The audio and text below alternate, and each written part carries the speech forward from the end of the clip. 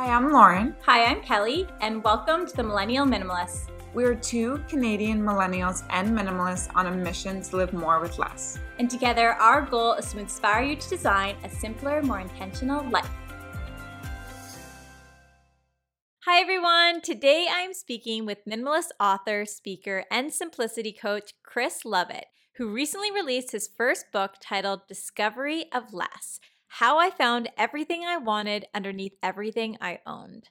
In Discovery of Less, Chris shares his journey from once living a busy lifestyle filled with excess things to now designing a simpler, more intentional everyday that he calls a less ordinary and happier life. I had the pleasure of reading an early copy of Discovery of Less, and as I went through each chapter, I couldn't help but think about how much Chris's story could be helpful to anyone who's interested in adopting a simpler way of life. His book is insightful and motivating and also a relaxed and fun read. And in our discussion today, Chris shares some of his stories and strategies to help you let go of excess things, thoughts, or habits in your life that may be holding you back.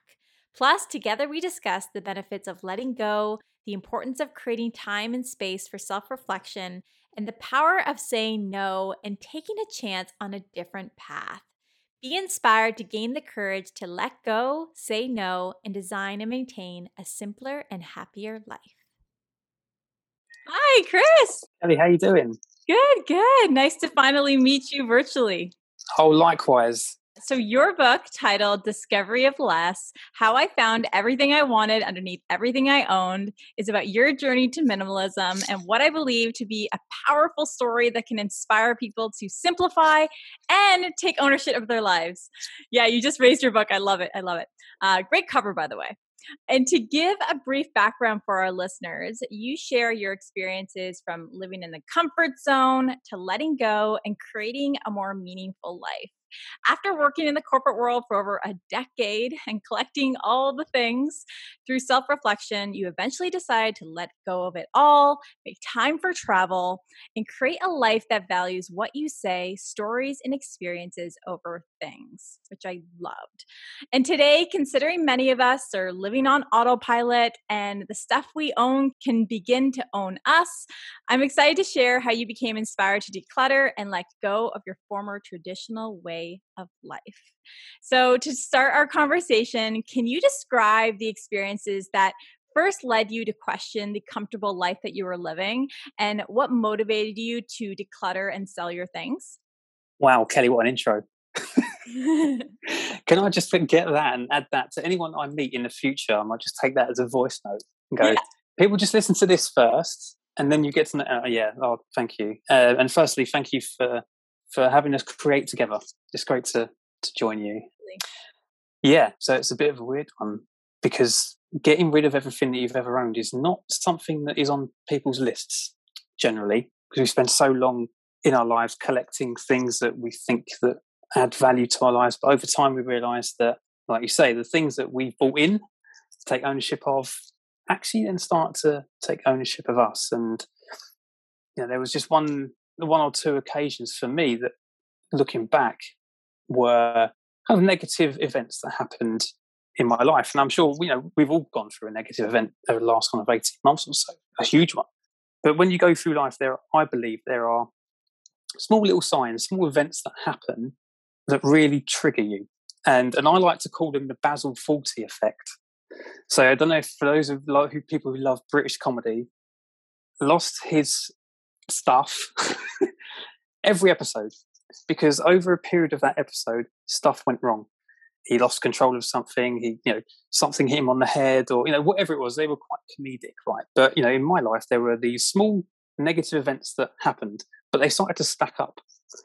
And in the end, I just went Basil Fawlty, and I just like, right, that's it. Something's got to change. And things like really inanimate things that, on its own, probably don't mean a lot. But if you start to stack them up, they start to become more meaningful. So things like me stepping with my bare foot on an open CD case, a very minor pain, but again, my stuff caused me physical pain, right? And that was one of the things where over a period of time to go, right, what have I got to do with these CD cases? Surely I can't just have them all over the floor because, I'm going to hurt myself, right? So all these things started to happen. My physical stuff kept me tethered to the decisions of the past as well. My victim mentality was there as well. So I used to think that everything was everyone else's fault and I couldn't change anything. I was really reactive to life events. So things would happen that were out of my control and I would get really annoyed, worried, upset by them and think, oh, well, this is your fault. I can't change anything. And so it was almost a bit like, what can I do to disrupt this way of living? I ultimately needed money, right? So underneath all of that, Kelly, was a why, right? I needed money to go traveling. That was my why. It was very short term, but it was the trigger for me to start selling off the things that didn't really add that much value. And over time, selling things gave me rewards immediately, which was money to pay off the debt that I'd had over so many years. Plus, it made my living space calmer because there was less stuff in it. And it helped us go traveling. So, there was immediate reward to getting rid of stuff. But through that whole process, it was a bit like, wow, my awareness has grown to how much I'm clinging on to Jack Bauer and all 8 seasons of 24, which I spent hundreds and hundreds of pounds on, or a pair of shorts that I'd not worn for 6 years. But one day, Kelly, I'm going to wear them. Right. One day I might. I just need that perfect day in that perfect setting with the perfect weather to put those shorts on.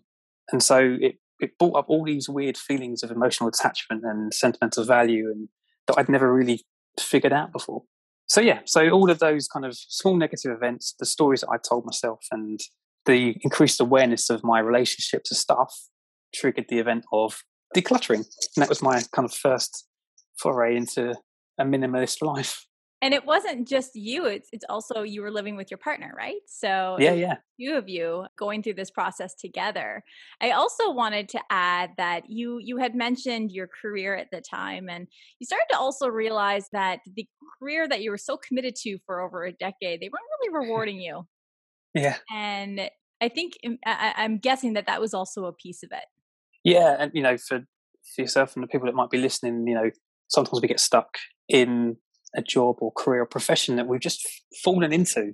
So all the jobs that I took on to pay for buying the stuff I didn't need was just something I fell into. But again, I was like, with that victim mentality, I was like, well, I'm not being rewarded enough. I'm not being valued enough. But I didn't do anything about it. Just moaned.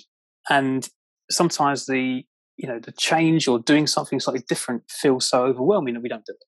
So changing jobs, changing careers, even changing teams, or even things like saying to the boss, I'd like to do more of X because that's where my values are, or I'd like to do less of Y because I'm not enjoying it. We get really, really worried about the reactions of other people when we think about that. But yeah, that minimalist lifestyle and that way of thinking about removing the things that didn't add value helped me change my career. And I never thought it would, because I was looking around going, I've got countless emails every day. 75% of them I don't need. I felt obliged to respond to everybody. I've got 16 tabs open every day, access to hundreds of systems. I don't need all of them. Right? So it was almost a little bit like taking that view of your own clutter into the workplace and going, what tasks do I really need to do? Which ones add the most value?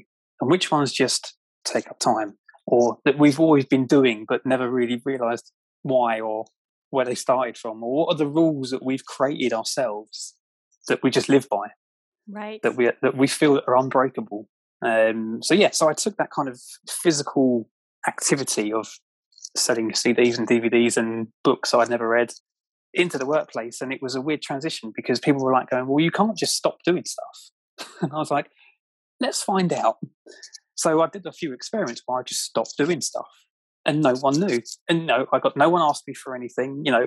I used to write these ridiculously long reports and then send them off to people, and I'd never hear anything back. And so one day I just stopped doing something and no one asked for it. And it gave me an indication then of how important that thing was that I was doing.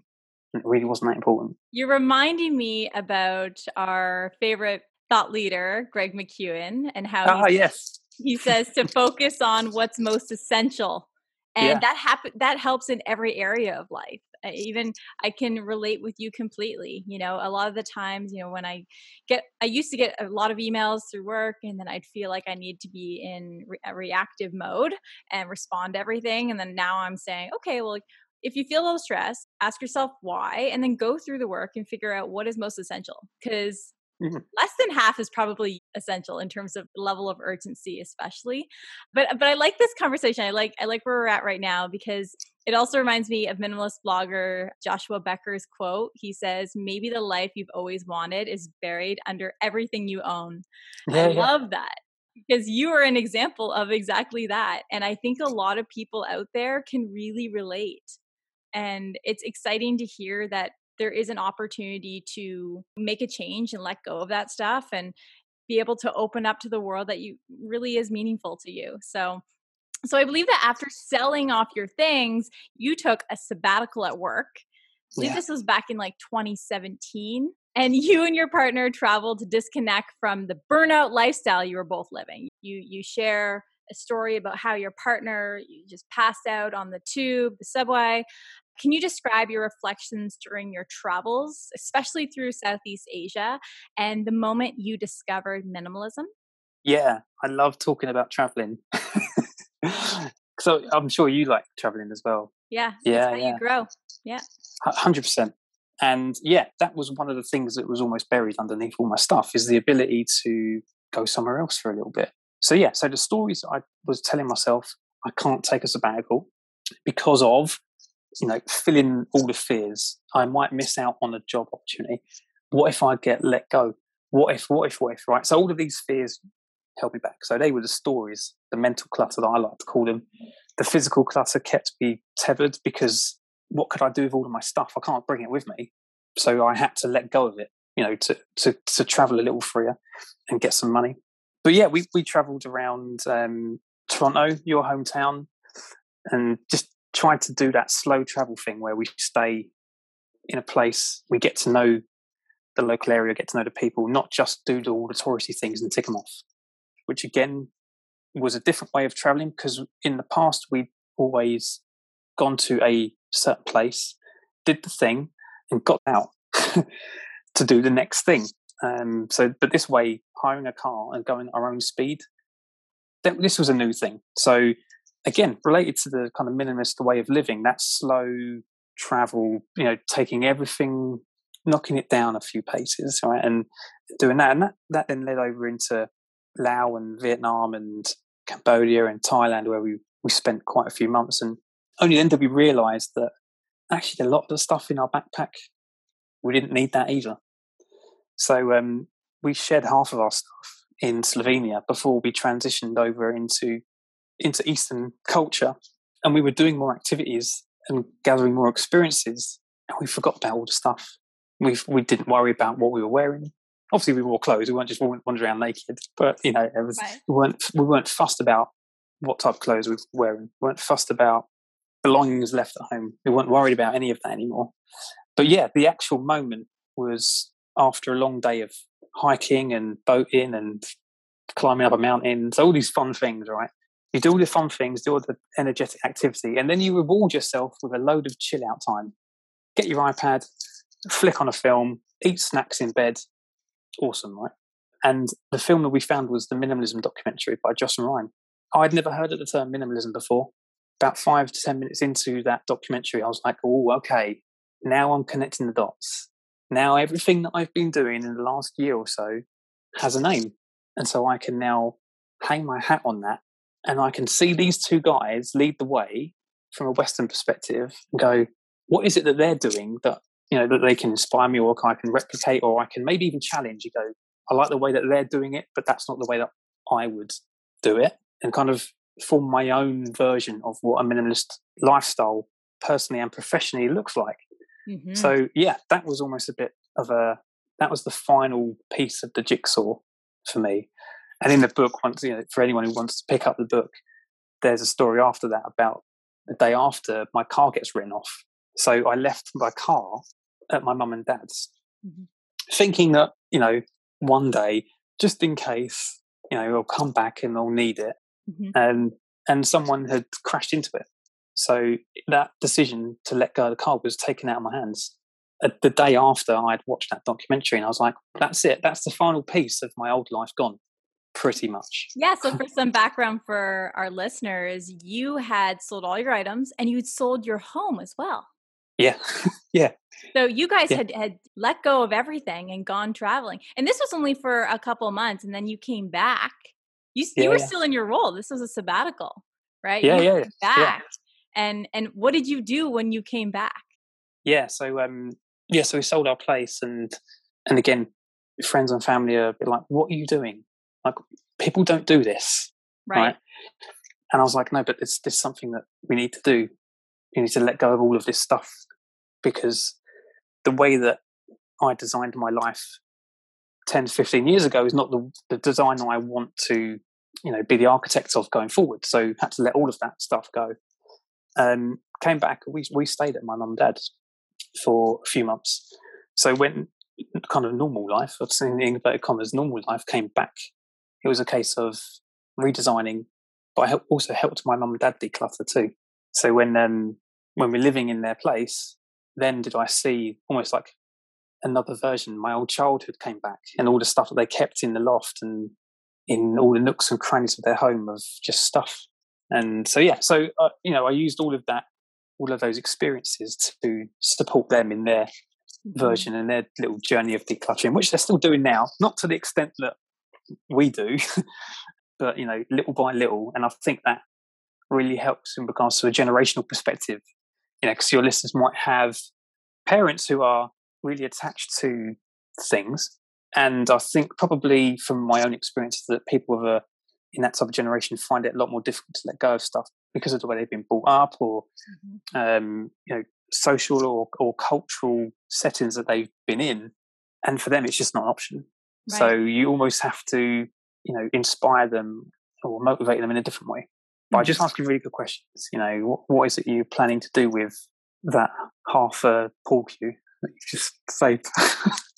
Yeah, you mentioned how your mom had an emotional attachment to a lot of her items, and Lauren and I can really relate. Our parents as well. They're attached to their things, and we believe that leading by example really, really helps. Rather than telling 100%. Them. Yeah, 100%. And I think that comes with, or maybe telling them in the first place and realizing that doesn't work. Role modeling is probably the best way if you want, to inspire, to influence, and motivate others around you. Because again, what we don't appreciate as much, Kelly, is I think that it took us years to get to that moment of clarity, and then we expect others to have it immediately because we've got it, and so they've not been on the same journey as you, and it's not our right to take them through the same journey as us. But maybe it is our responsibility to raise the awareness, and what they do with that is up to them. No, absolutely. And also I wanted to add that following your travels, you talk about how you actually gained a greater appreciation of your values as a professional, your self-worth, and you grew the courage to propose a raise at your corporate job that you had been in for over a decade, and also explore other career opportunities. And I believe that you had quit your job on the spot. Was that the case? Yeah. And so how did letting go help you embrace your worth as a professional? Yeah. So not having that, the understanding the relationships of stuff really helped. Understanding my mental clutter as well, just old stories that I told myself. I'm too old to relearn X. I'm too invested in this company to leave. All of these, again, stories that we tell ourselves, the stuff that we can't do that stop us from doing things that we really want to do. And for years, I'd been like, I should be rewarded more. Or, I feel undervalued, but I didn't do anything about it. Didn't tell anyone. Just a constant monologue that I'd told myself for years. So in the end, I was like, well, give me more money. And they went, well, we can give you a little bit. I was like, not enough. So I left. And it was literally the day, I think it might have been the first day or second day I went back to work after coming back from traveling, where I went and sat in my old seat in my old job, with my old laptop, with my old team. And I was like, if I sit here any longer, I get sucked into an old way of living. Right. So so I resigned and started a new path, a new career that I designed myself. So almost a bit like I jumped out of the comfort zone into where the magic happens. So and so I did that, changed careers, changed industries. I went from working in financial crime and catching bad guys for a living, which sounded quite exciting, up to a certain period, to becoming a coach. And so that's what I do now, full time, as well as run my own side business around minimalist living and speaking, etc. So, and I love it. This is what I was supposed to be doing. But it took me years to realize that all I needed to do was just do a couple of brave things and step out of that comfort zone.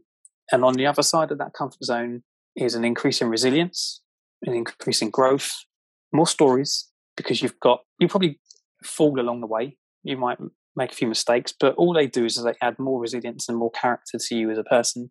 Because no one wants to hear about all the success stories all the time. People want to hear about how you messed up, right? Absolutely. They're generally more fun.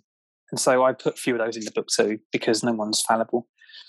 And and with that sense of traveling, I almost felt like I was unbeatable. I felt like I could achieve anything. And so I used all of that confidence of managing to let go of all that old crap that I used to hoard and quitting my job and going, right, I'm going to decide now. I'm going to make my path. And that's what I did. But it's not as easy as I make out because of all the mistakes and stuff. But of course. But we've all been there, right?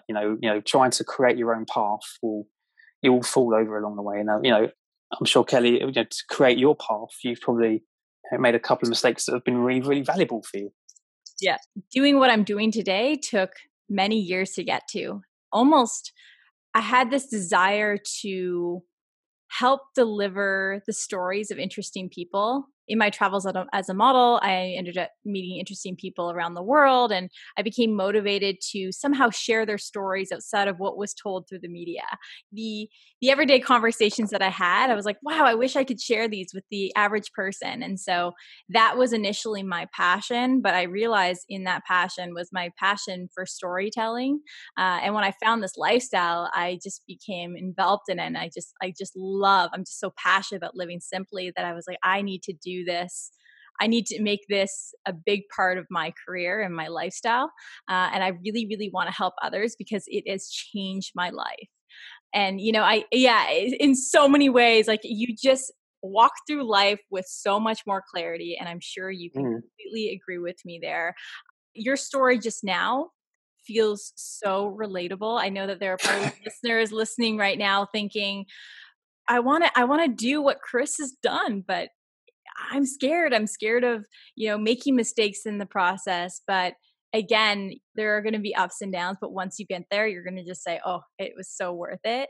So on that note, what advice would you give someone who is living that comfortable life, yet feels unfulfilled, and maybe they're afraid to let go of their things or take the risk on a different path? So I'm curious what you would suggest. Would you suggest they declutter to create space for self-reflection, or what do you think? I think we attribute having less to losing. So we attribute less to loss. And so when you look at it from a rational perspective, you go, why would I want to get rid of stuff that A, I've paid for, that B, I've kept in in my environment that I've probably paid the most amount of money for, which is our house or our car. Why would I ever want to get rid of that? Because that's who I am.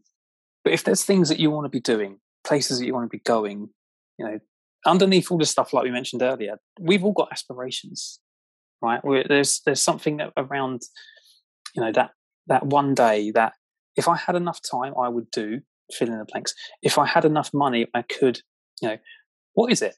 We've all got a few things that we want to be doing, but we are just attached and tethered to a life that we've created that might not serve us anymore. Mm-hmm. And letting go of that sounds really quite counterintuitive, but it's almost like it's necessary, because only once you start letting go of the stuff that no longer fuels your drive to do the thing that you want to do, it becomes freer. So I always picture it like you've got a parachute and you're trying to do the 100 meters in a parachute. it's going to be slow, really, really slow, because all of that air is getting caught up.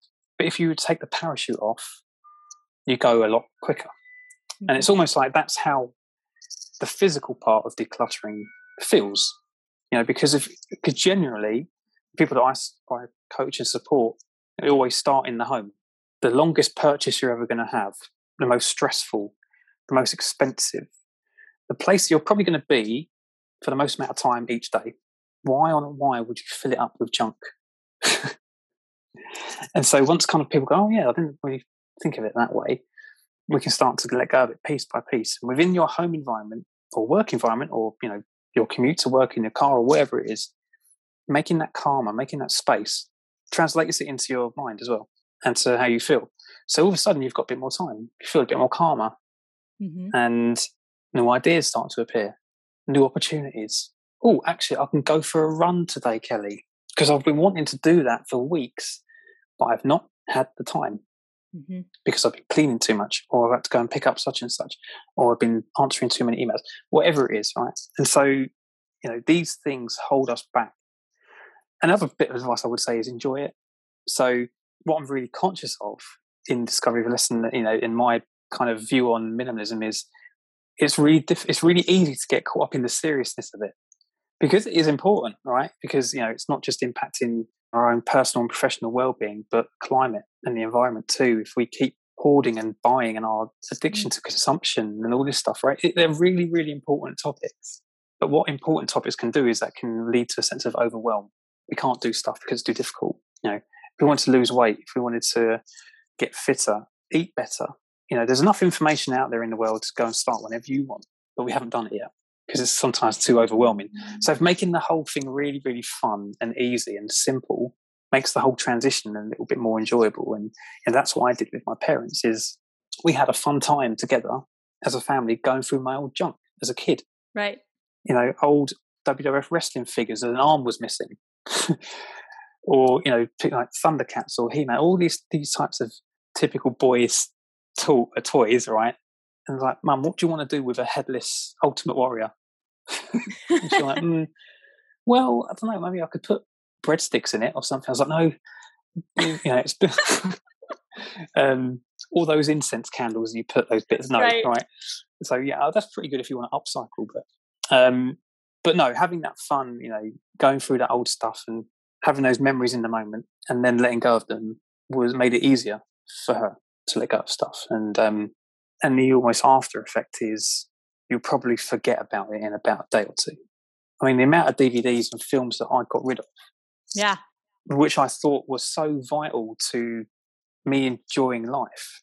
Ghostbusters, right? Ghostbusters is my favourite film ever. But, getting rid of that DVD didn't mean that I was less of a fan. It didn't mean that I wouldn't love it anymore. And I thought that if I got rid of it, I would really miss it. I would go out and buy it again, which would make me feel stupid for getting rid of it in the first place. But actually, after a day or two, I completely forgot about it. And I forgot that it was there. And I can't tell you, Kelly, how many items that I sold, or donated, or recycled that I just can't even remember what they are. So they clearly weren't that important. They weren't important. At the same time, when you're letting go, it's also benefiting others. And that's something I like to remind a lot of people. You describe how you gave away your guitar. And doesn't that feel good? Because you're passing it along to someone who can actually use it when you weren't using it. And for me, I had this yoga mat in my apartment for so long. I had two, and I ended up giving it to a girl who wanted to be a yoga teacher for free. Yes. And her mom was just so thankful when I gave it to her. And it was just you get this. You did that. Yeah. And you get this helper's high in return. So it feels really, really good. And, something I would say to our listeners who do, have that fear in them, I do want to take on a different path or maybe I do, but I don't know what that looks like. I always suggest ask yourself, when are you at your happiest? And write it down. I think that can be really helpful. So write that question down. When are you at your happiest? And the second question is, what am I afraid of? And that is a question that I got from the minimalists. So, so important. Like, what am I afraid of? Like, okay, so these are the downsides, these are the upsides, and outweigh the two. So I can, like, both of us, I mean, especially I'm sure in our 20s and even in my early 30s, I'm in my early 30s now, you're taking risks all the time. And that's just the way life goes. There will be ups and downs, but if you do have that direction in mind, I always say that it's better to try than have regrets, right? So that's how the saying usually goes. And it adds to your story. Yes. As well, right? And like I mentioned earlier, telling our friends about epic fails can be really funny, and it can make you grow as a person, because ultimately there will be some failures along the path, because I don't know anybody that's nailed this bang on from day one. I don't think anybody has. How do you do life perfectly? Question mark. Has anyone got the answer yet? No, I'm not sure. But yeah, everything you just said there, the questions are bang on, 100%, and great to sit with and reflect on. And yeah, I'd encourage anyone to, if you're looking to do this journey, to ask yourself those questions and see what comes out. Yeah, no, absolutely. And on your website, lessisprogress.com, you wrote a blog titled The Importance of No, Why We Find It Hard to Say No at Work, the Benefits, and How to Get Better at It. Now, considering saying no can feel uncomfortable, can you describe how saying no and embracing JOMO, the joy of missing out, has benefited you both personally and professionally? And I think this keeps on the same topic of, like, having that newfound confidence to say no to opportunities because you have a new vision in mind. Yeah, I love it. But this is the most popular talk that I do. So I'm generally asked to go out and speak to groups of people, to companies, to teams, at wellbeing events and things like that. And this comes up a lot. And our relationship with that word no goes back to cavemen times. If you said no to your small group that you were running around in, you got ostracized and you were left to die, right? You didn't get any access to the food, to the water, to housing, to safety, anything like that. You were ostracized. And so if, saying that in a work setting, especially to your boss, it feels really, really uncomfortable. Again, because we don't like to tell people no anyway, because it's got connections to rejection.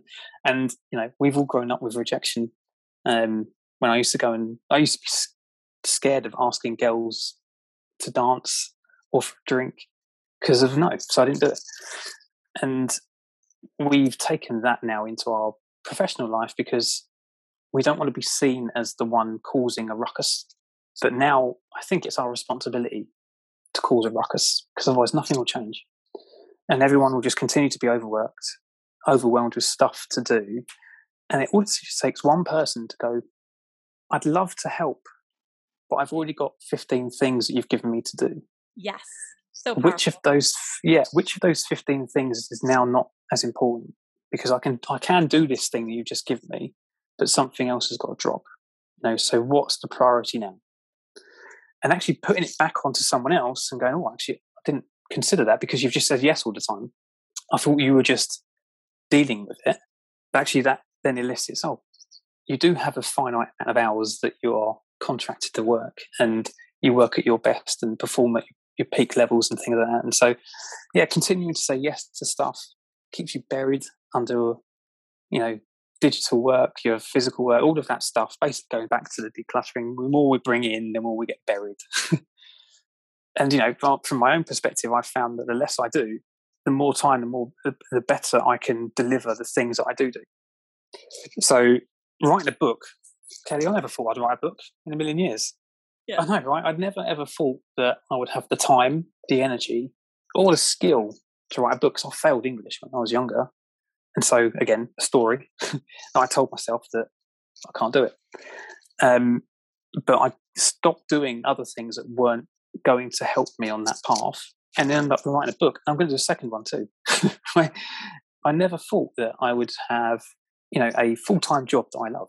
And I say no a lot at work, and it gives me that boundary. It sets my boundaries, and it also sets the boundaries for other people to go, well, like we were saying earlier, if you get an email, sometimes we feel compelled to respond straight away, but it's clearly not that important because they would have rung you up.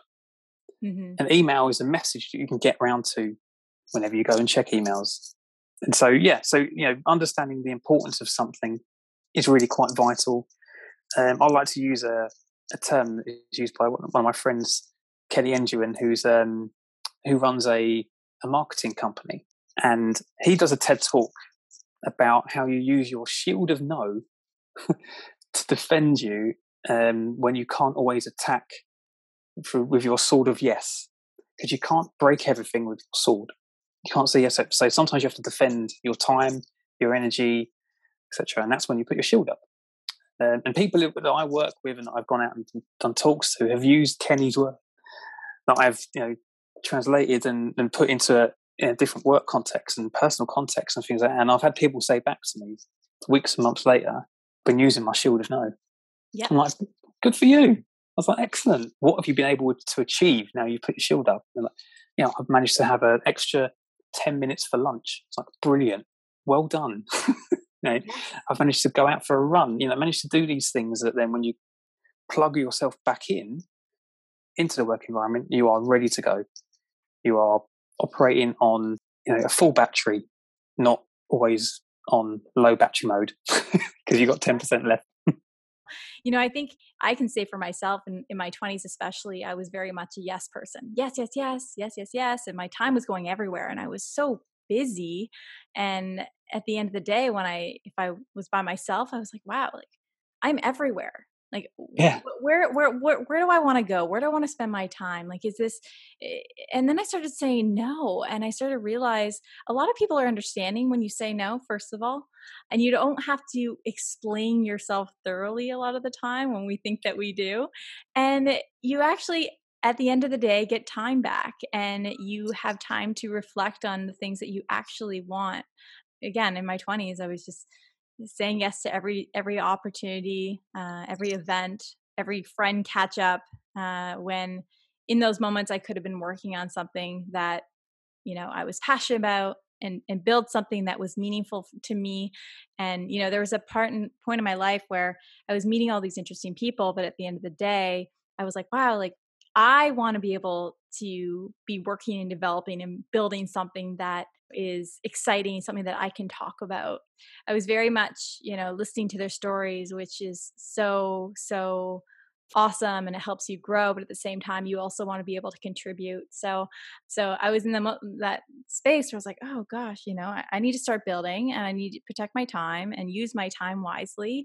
And and even again back into the work environment, I've learned how to say no. And it's nice. it's really and I think it's because, and especially it's over time, once you've shown that you're a good worker and people can rely on you, it's easier to say no and say, hey, I've got X and X and X.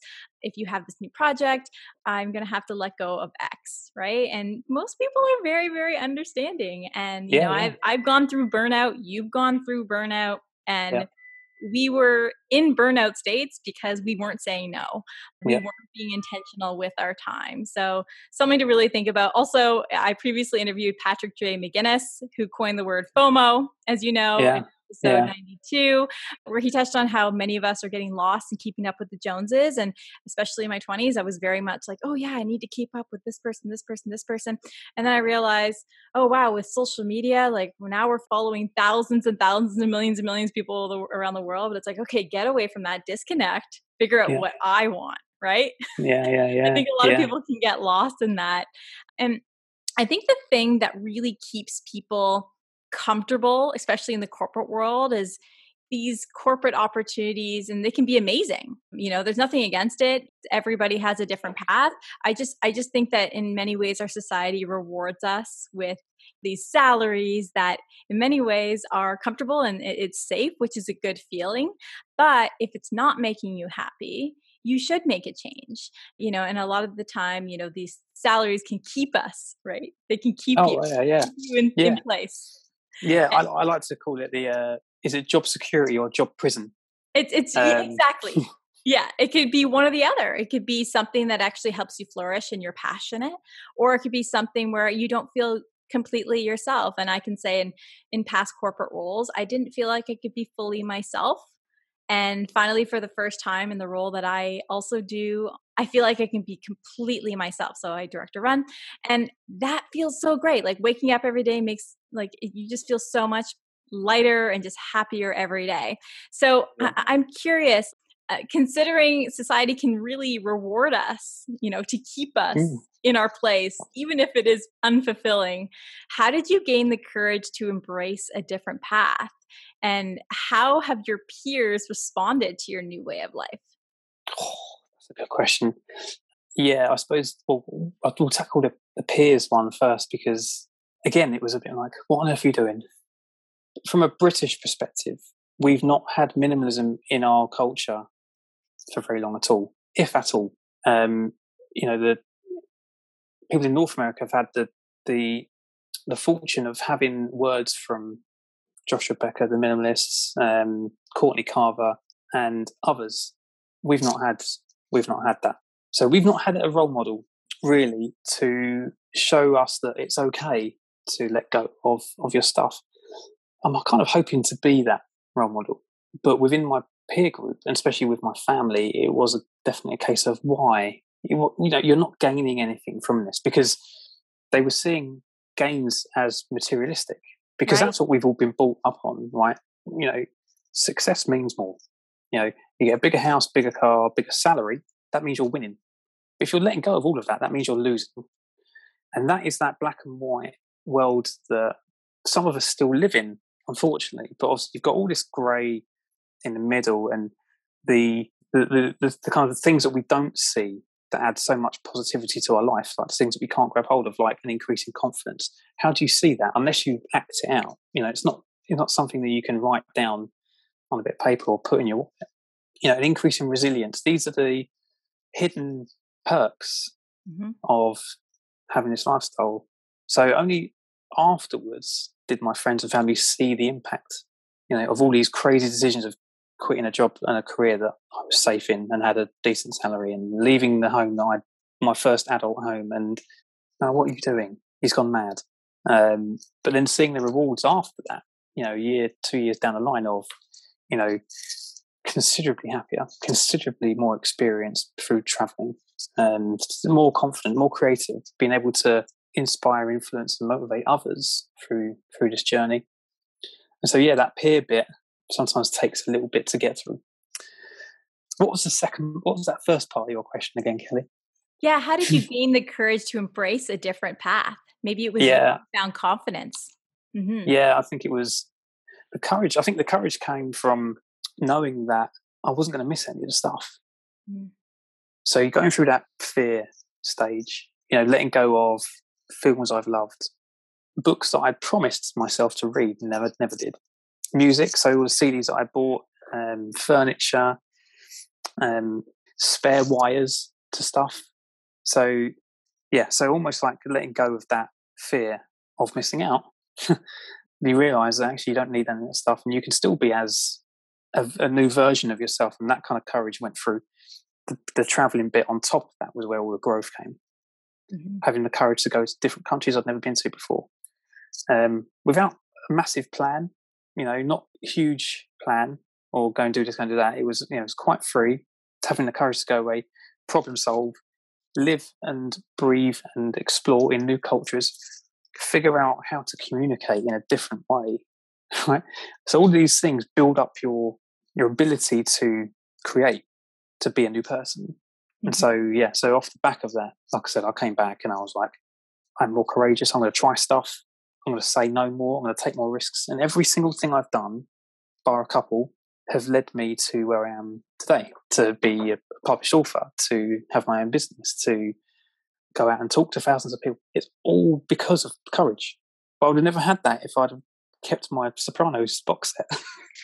No, look how much you've grown over the past few years. It's incredible. And you're also giving back at the same time, right? I always break it down to, if you disconnect from all of those luxuries that you own, like, who are you? Like, think about your value. Like, when you escape all of those material items. Like, you should do things that challenge you and help you grow, having that growth mindset. Because at the end of the day, it's just you. I always just like to look at yourself as a blank slate. You're going to be growing out. You don't grow by owning possessions. You grow by getting out there, doing things, helping others, right? And that's what you've done. You've disconnected yourself from the things that make you look successful. I think the success is the person in yourself. Like, that is success. That's the walking piece of success, right? It shouldn't be the car or the house that you own. It should be, what have you done in your life? What have you seen? What's your legacy, right? So what's your legacy? So when we all pass on, I don't want my tombstone to say he had a lot of stuff. I'd want to be known to doing a lot of things and having loads of experiences. And so you can't take it with you. So why take it with you on your journeys, when you're living? So yeah. I've currently been listening to the Minimalist latest book, Love People, Use Things. And what's it like? I've not got there yet. Is it good? I assume it is, right? It's so good. Of course, it's amazing. And no, I love it. I'm listening to the Audible version. And I heard a quote yesterday and I wanted to read it out to you. Yeah, go. The more you give, the more you grow. The more you grow, the more you have to give. And I love that. It's so true. Circle of life. Yeah. You don't grow from the things that you own. You grow from the experiences that you create and the stories that you share with other people. When I ask myself the question of like, when are you at your best, or when do you feel excited? It's when I'm with people and I'm connecting with people and sharing stories. That's what life's all about. So yeah. Oh yeah. Well, when you tell your stories to people, it has a ripple effect, and you've now got a platform to do that successfully. And so, we probably don't know how many lives we've impacted by just storytelling, by telling people the stories about the stuff that we got wrong, the positive impacts of living with less. We just don't know how many people we've positively impacted. And I think that's always going to be a mystery to us. We're never really going to know, which is a little bit sad. But what we do know is that even if people listen to this and don't take any action, which is completely fine, it's completely up to you. They've listened, they've maybe had their awareness increase a little bit. This has been a little bit thought-provoking and maybe a little bit entertaining, right? So, it's been time well spent. And they may go and now tell their friends about this weird guy with a British accent who sold everything he ever owned and then got told by his friends to write a book about it. Who actually and I think I wrote a book about what are you going to do? They wanted me to download Mario Kart on my phone one day. They're like, come on, get involved, race us all. I was like, I can't. I want to write a book about minimalism. And they went, surely that's just 2 pages. Page 1, get rid of your stuff. Page 2, have you got rid of it yet? That's it. I was like, yeah, there's a little bit more to it than that. But again, that's another example of me having to say no to my friends so I could do the thing that was most important. And hopefully you guys get a lot of value out of discovering this and whatever comes after that. I listened to an interview you had on the Curious Worldwide podcast. And, wow, yeah. Yeah, and the host had asked you how many items you own, and I loved your response. You said enough. And, I think that's really helpful for our listeners because a lot of people, especially who are new to listening to our podcast, it's not about removing all of your items. It's about being intentional with the items that you own. So you just own enough. You own everything that you need. And again, to your friends, obviously they're living on the misconception, minimalism, less. No, it's about intentionality, which is basically simplification, simplifying your lives that, again, you can focus on the things that matter most to you. So, and today, in addition to writing and blogging, you also speak on minimalism and you share your story with others. So right now you're helping others help declutter and simplify their lives. And I'm curious, who or what inspired you to start speaking, and what have the responses been from your audiences so far? Yeah, this was just by luck, really. I was telling this story to my friends when I come back from traveling. We're sitting around at Christmas, having a few drinks. And and I was just basically saying they could see that my chin was up and my shoulders were back. I was proud of what I'd done and all of these experiences that I'd achieved through having less, having enough, going out and experiencing the world, coming back, changing careers. Because again, they were like, but why? Why are you doing all this? Why do all the big people?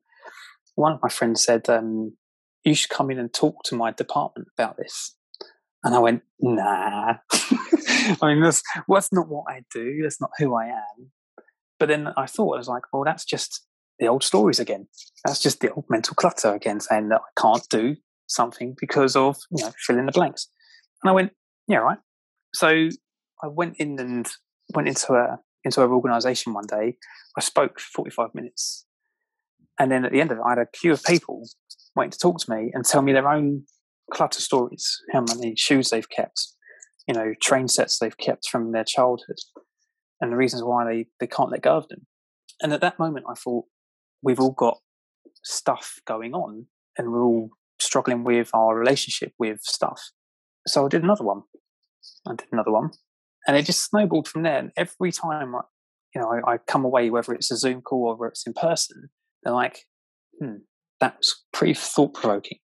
Right. So, so they almost go away with an increased level of awareness, because I always go back to the film White Men Can't Jump. There's a bit in the car where Woody and Wesley are talking and he goes, you can't hear Jimmy, or you can't listen to Jimmy. I can't remember what way it is around now. You listen to Jimmy, but you can't hear him. That's similar with our stuff. We can look at it, but can't see it. We don't really know the impact it has until you really start to see the stuff around you. Then you know the impact it has, and you start dealing with it. So yeah, similar to what I do when I coach as well. Off the back of it is, we're hearing a lot of stuff. We hear what people say, but are we really listening? What's really being said, or what is not being said, which is most important. So yeah, so I use all of these skills now to help coach groups of people to go in and talk about less.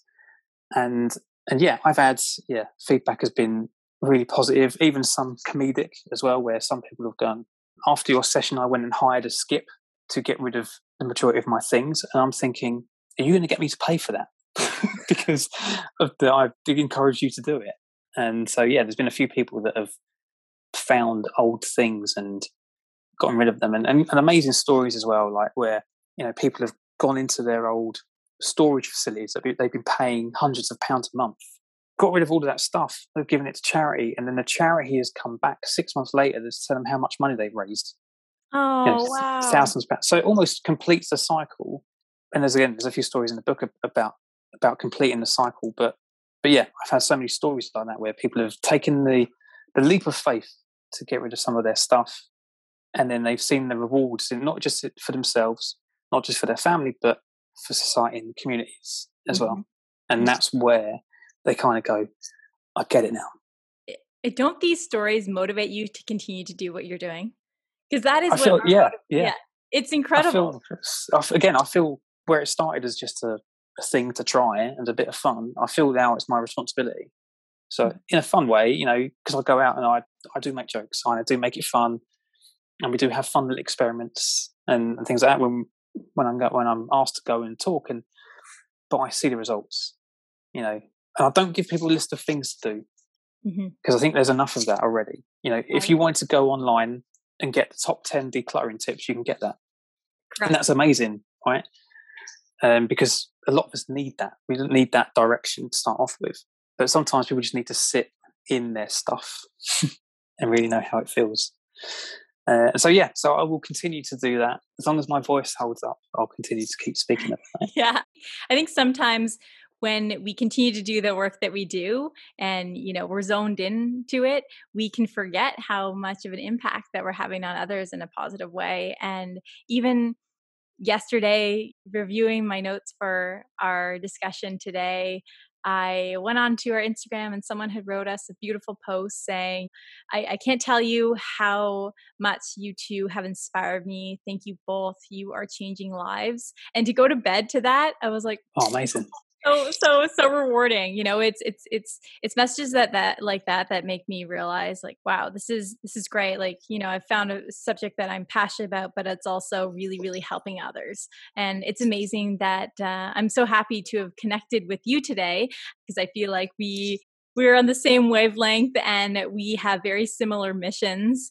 And we're both wearing black. And we're both wearing black. We both got our minimalist uniform on. Our minimalist uniform. Not that you can't wear color. You can wear color. But yeah, so to close our conversation today, I have 3 quick questions for you. What is your mission as a thought leader in the minimalism space? I feel now it's my responsibility to tell the story. And how people respond to that is up to them. But I feel like especially now, as we, fingers crossed, as we come out of COVID, a new normal is emerging, and you've now got an opportunity to create certain elements of your life. Are you going to bring forward all of that old crap that you bought 20 years ago? It's up to you. So yeah, I think it's my responsibility now to share the story. And how do you want to impact your readers? Grow awareness. It'll be entertaining, be fun. Because like I said before, it's almost like it can be a very serious topic at times, and it needs to be. So yeah, so hopefully it's a little bit entertaining, a light read, and people go away a little bit, that's interesting. I might try that myself. And lastly, what is your mantra? Less is progress. Love it. And that's your website, lessisprogress.com. That's it. I love your writings. So I highly recommend our listeners check out your website. You're a fantastic writer. You also, like myself, contribute to minimalism.life. It's a collaboration between the minimalists and a few others, and definitely check it out. Some great writings from people who live simply, and definitely check it out. But where can our audience find you and your book?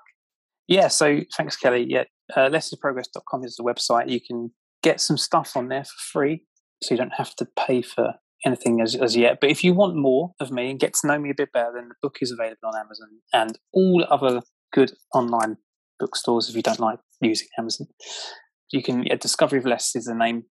If you want me to come in and talk to your company and hopefully help you to reduce the overwhelm and the volume of tasks, then again, just go on lessisprogress.com and hit me up with an email. I'd love to come in and chat with you guys and meet you all. But yeah, get to know me in the book.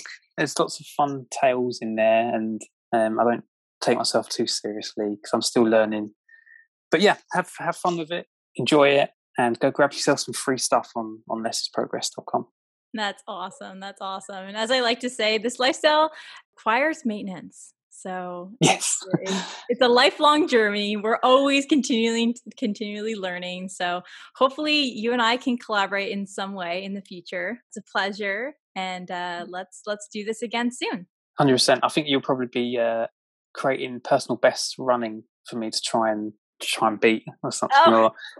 But also you're an amazing writer as well, and I'm sure that we'll be able to write some good stuff together. But we're creating now. We're creating magic now across 2 continents. Exactly. That's amazing. So again, once again, Kelly, thank you so much for the opportunity to create with you, and thank you for all the support and all the love, and let's just continue on and be that ripple effect for people. Fantastic.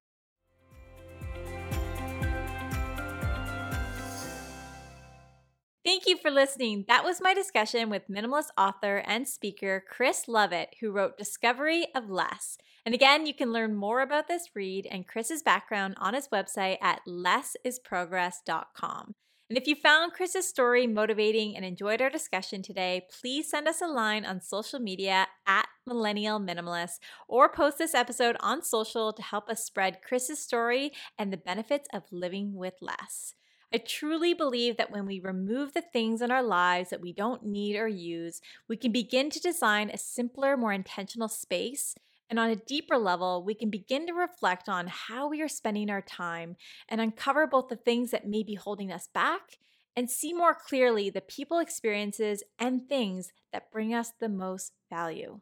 So thanks again for listening. And as always, you can learn more about the Millennial Minimalist podcast and my co-host Lauren and I on our website at mastersimplicity.com, where you can also find information on our one-on-one simple living coaching sessions and our latest closet kit to help you design a simpler and more intentional closet for a lifetime. Thanks again for listening, and I will speak to you soon. Bye-bye.